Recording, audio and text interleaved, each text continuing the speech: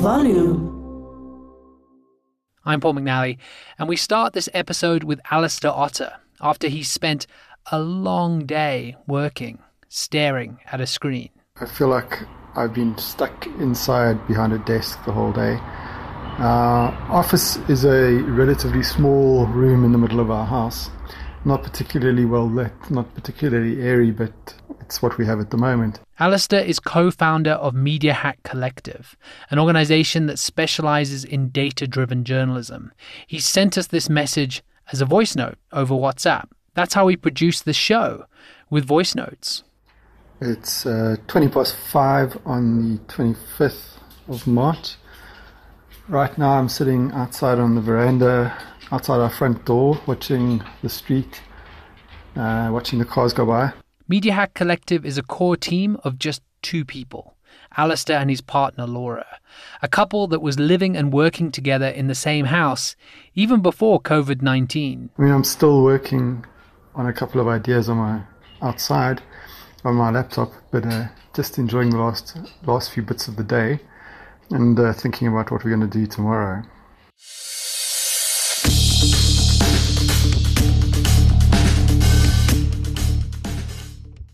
You're listening to Media Diaries, the COVID-19 edition. This show is brought to you by Volume and the South Africa Media Innovation Programme. For each episode, we're going to go inside a different newsroom or organisation and explore the challenges that they are facing with reporting on COVID-19.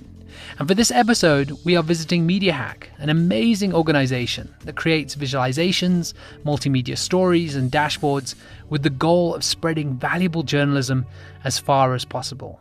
Here's Alistair again. Our big project during this lockdown period and this coronavirus infections is a dashboard in which we're trying to track coronavirus infections in South Africa. The dashboard is an incredible piece of work, showing confirmed infections, deaths, those recovered, number of people tested, all broken down by age and province. The response has been phenomenal to it. To date, I think we've had close on 180,000 page views, and at times we've had upwards of 300 people looking at the dashboard at any one time. It's a great project for us. I mean, we're making it freely available. It's a service, really, but it ties very much into kind of the work that we do, which is that we work with data and visuals to try and tell a story. And in this case, it's a very important story about what the state of affairs regarding the coronavirus infections. The information for the dashboard comes from the Department of Health and the National Institute for Communicable Diseases. These are reputable sources, and so the dashboard also helps to counter fake news. And I think it's very important that we do something like this, because I think that there's the opportunity for fake news, as most people call it, or misinformation, which I prefer, is that a lot of those kind of more ghastly stories or more headline-grabbing stories are likely to get spread around, whereas the hard, solid data, which is what we really need to work with, needs to be exposed. And that's really what we're trying to do, expose it to the public and anyone who's interested in a form which is understandable and usable.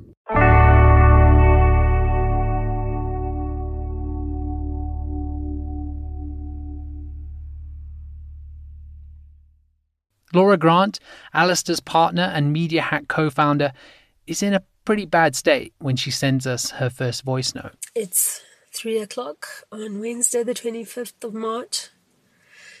10 days since we decided to do a dashboard of coronavirus infections in South Africa's data. It started off with this amazing flow of information from the NICD. They would put it on their website every day, and now the last time they put anything on their website was the 22nd, 3 days ago. This is important. If data stops flowing from the authorities, then the dashboard, it'll seize up. Yeah, so I woke up at 4:00 this morning worrying about how we were going to update this dashboard. Thank goodness we have a relationship with Becky Cisa, and they are our content partners, because they get sent press releases by the Department of Health that we can get some information from. But wow, the flow has really dried up. Yeah, it's getting quite exhausting. Here is Alistair on the same day, the 25th of March, on how they are reworking the dashboard to accommodate the lack of data. So we've reworked the dashboard to some degree. Earlier this morning, we heard that there were 709 confirmed infections in South Africa. But beyond that number, there was very, very little detail available from the Department of Health or any other source. Then Alistair reflects on this new number of infections. I think the 709 number is fairly concerning. I mean, it's not outside of what we probably expected, but we have seen a significant jump in the Free State as a result of a church gathering, which is a concern because that could lead to a lot more. But I mean, I think that the numbers are going to get significantly higher in the coming days. Here's Laura again. So it's Thursday at 2:45, and I'm sitting in my car, and my dogs are jumping up at the windows because they think I'm going to take them for a walk. But I'm just sitting in here because I want to record. I told Laura to record in her car because it is so well insulated. It's a great place to record. So I'm just updating on what we're doing because we really struggle. We're really struggling to get the data that we used to get at the beginning. So we've decided to change the dashboard and add international kind of graphs on Africa one and comparing South Africa to other countries. And I'm quite excited about that because I know we can definitely get data for those. And I think we're still giving value to people with that kind of information. And yeah, I'm finally able to update the newsletter. And we've got close to 4,000 people who've subscribed to this newsletter, and I kind of feel an obligation to give them updates, you know. And, you know, people are really, really sweet. They're sending us emails telling us that they like it, but, you know, they want to know where are the updates, and it's not really our fault. It's kind of the official info is not coming through. So yeah, I'm writing one to tell them that, okay, so we can't do what we were doing before, but we've got other stuff. We've got 2 new graphs, and I hope they like that. Oh my gosh, my dog is scratching the car now. I'm going to have to stop recording and open the door. One of the fun opportunities in some ways is that our son studies computer science at university. So while he's been lounging around the house, we've been giving him small tech jobs to help us with our dashboard and with updating some of the websites that we run for people. So it's an opportunity for him to earn a little bit of money and also get a bit of hands-on experience and also keep him occupied while he can't go and see his friends. The last time we got numbers from the health minister was yesterday morning, and that was when we had 709 reported cases. So it's been a long time since the last information release, which makes me really worried that it's going to be another big one. So I've been comparing South Africa with other countries. You know, how many days since we recorded 100 infections compared with other countries, and we're not doing that badly. You know, the only one, the UK had 590 8 days after their first 100, and we've got 709. All the other countries in the top 8 or 9 in the world for infections had more than us, but sure, it just depends. You know, we've got 300 more infections than we had on Monday. So I really hope that this long delay doesn't mean that there's going to be a big increase.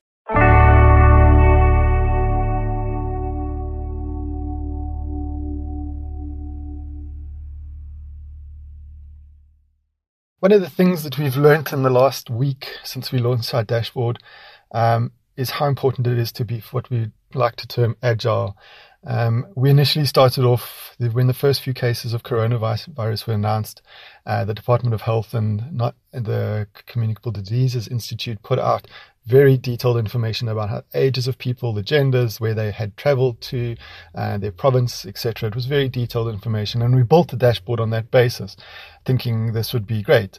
As the cases started to rise in number, and I think as this morning we're sitting at 709, the amount of information coming out about those is extremely limited. It's literally almost come down to a case of there are 709 infections, but no detail about gender, no detail about location, no detail about their travel status, none of that. So as a result, we've had to kind of rework the dashboard on as we're going to bring in as much information as we can. We're bringing in comparative elements, comparative components that are going to look at other African countries versus South Africa, or South Africa versus the rest of the world, while it's still tracking those bigger numbers and trying to get as much data as we can.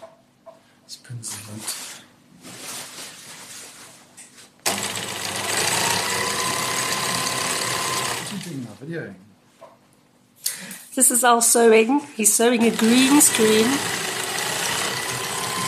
It's a big piece of green material that he's going to use as a backdrop, because he wants people to think that in Zoom meetings that he's in interesting places. Alistair knows that Zoom has a feature to do this automatically, but unfortunately it isn't available on his slightly older MacBook Air.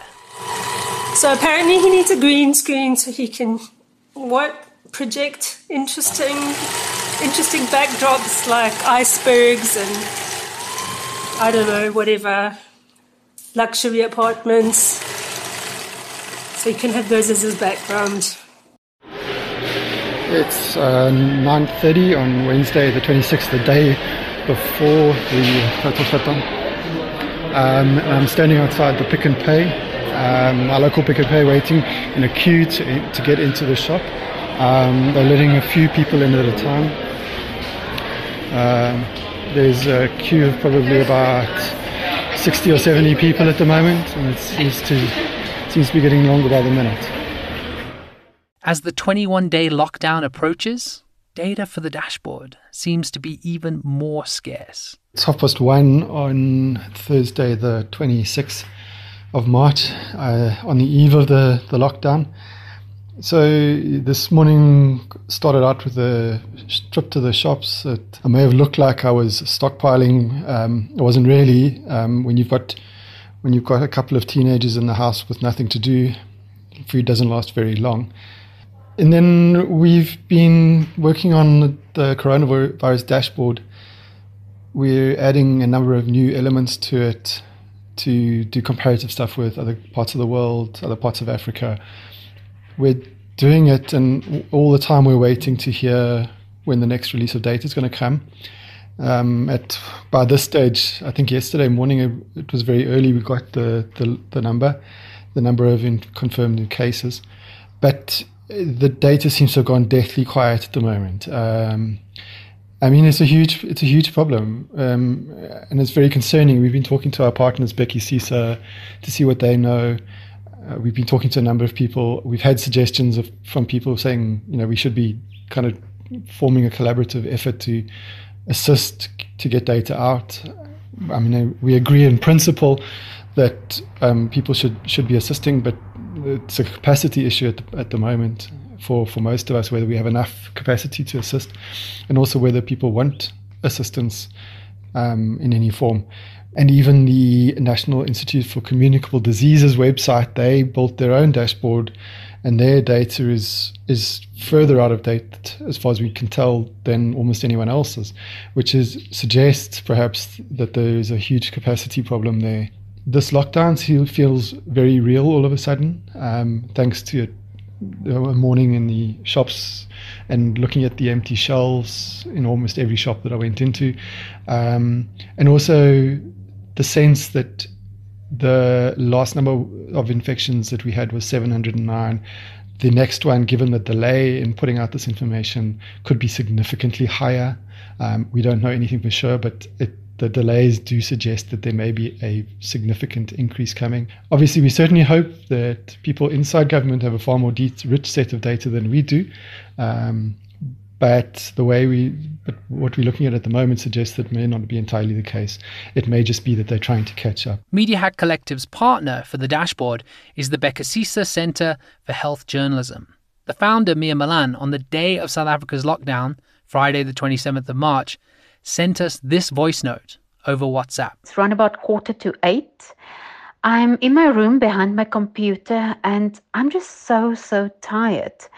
It was the first day of lockdown, but I've hardly noticed it because the past weeks of coronavirus reporting and the editing since the first case was confirmed has really just been running from my computer to the printer and back, essentially. Mia is indoors, busier than she's ever been. You know, what's a quiet time for so many other people is really the busiest time ever for a health reporting unit such as Bika CISA.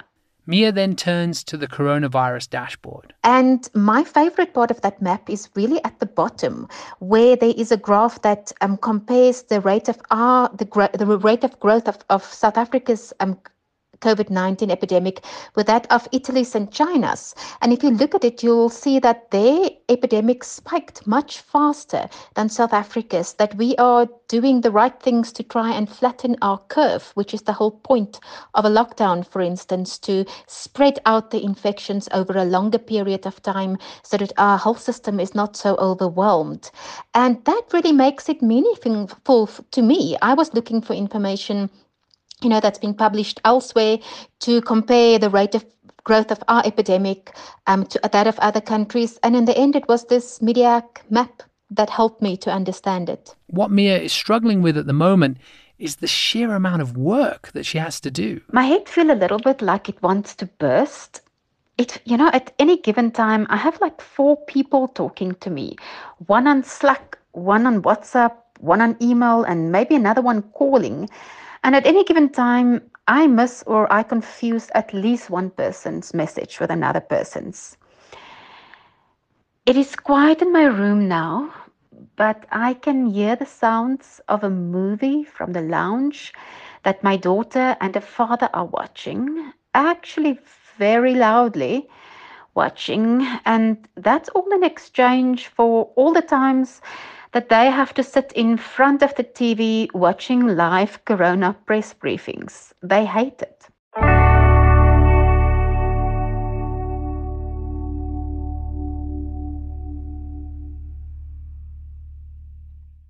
Taking a short walk around our garden, stretching the legs a bit. The Department of Health seems to be struggling a little bit to keep on top of the data. And I've been hearing a lot of stories about some of the struggles that they have to try and kind of get people to complete the forms that are apparently required. If you are tested positive, you need to complete the forms, and people aren't doing them or aren't doing them correctly, which results in them struggling to trace other people that may have been in contact with them. And then the inevitable tragedy happens. Just a short while ago, we updated our dashboard with the first 2 deaths as a result of coronavirus. We had kind of way. We knew this was coming, but hadn't really thought about it exactly when it would happen and how we would deal with it. Anyway, it's up and it's acknowledged, and hopefully it doesn't get significantly worse in the short term. Alistair and Laura have been isolated at home at this stage for the better part of a week. One of the things that stood out, we're starting to feel very strong at the moment, is how we don't really have a sense of days anymore. Even though we work at home most of the time, or all of the time, there was still a sense of a week versus a weekend. Now with children at home, there's no fetching of children from schools or doing weekend activities with them. So we're at home every day, just starting to feel like it could be Sunday today, it could be Friday today, it could be Monday. It doesn't really feel very fixed, which is kind of strange. Later, Mia heads to the shops and finds something interesting at the medicine counter. And the woman behind the medicine counter at Clicks was very concerned. She was like, I hear doctors are dying. What about me? I'm standing here selling medicine and I only have hand sanitizer. She seemed to have wanted a mask and gloves to protect her. And ironically, a surgical mask wouldn't protect her. It would just, if she was infected, protect other people. So only a respirator expensive respirator mask would have protected her. And it's interesting that she wasn't informed on that part. But Clicks is practicing very good social distancing. You can't get to the counter at the Rand Steam Clicks in Melville. It's been cordoned off with those things that they use at airports, at little belts in between them. So you stand about 1.5 meters from the counter, and that's at the medicine counter and at the place where you pay. This partnership between Media Hack Collective and Becca Cisa over the dashboard is a result of many years of mutual respect. Laura is one of the best data journalists in this country. She used to be the data journalism editor of the Mail and Guardian. So when Media Hack created their data map, they asked us to be their content and publishing partner, and we then provide them with some of the information for the map, and we obviously also publish it on our website and promote it on social media. And I think Becca Cisa is really, really lucky to work with Media Hack on this map, but also other projects, because they're one of the best independent journalism organizations on this continent. Mia does have one positive that has come out of this time with COVID-19. It has increased our readership heavily, like I'm sure it has done the same for other media organizations. We normally have about, between 200 and 300,000 page views a month, and we're not done with this month yet. It's Saturday today, and we are already over 1.2 million page views if we take all our channels into consideration.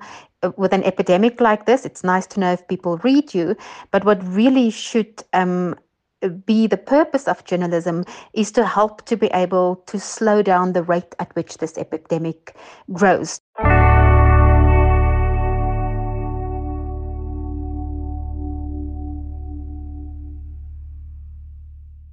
Flying to people is one of the things that we've had to do a lot of, because we've had a huge amount of feedback.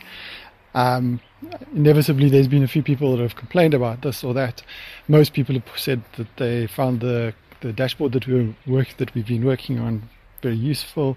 But earlier today, we got an email from somebody that kind of is one of those that makes it worthwhile. I'm going to read it because it's very short. In the email we get it this morning, he says, "Thank goodness you are there. Where would we get this info otherwise?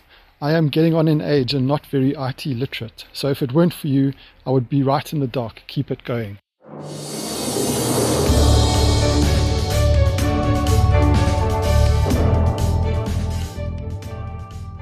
This has been Media Diaries, the COVID-19 edition. I'm Paul McNally. The show has been brought to you by Volume and the South African Media Innovation Programme. Check out more information about the show either at www.volume.africa or at samup.mdif.org. The music for the episode was composed by John Bartman. Next week, we will go inside another media organization and see how they are coping and innovating when it comes to reporting on this crisis. Goodbye.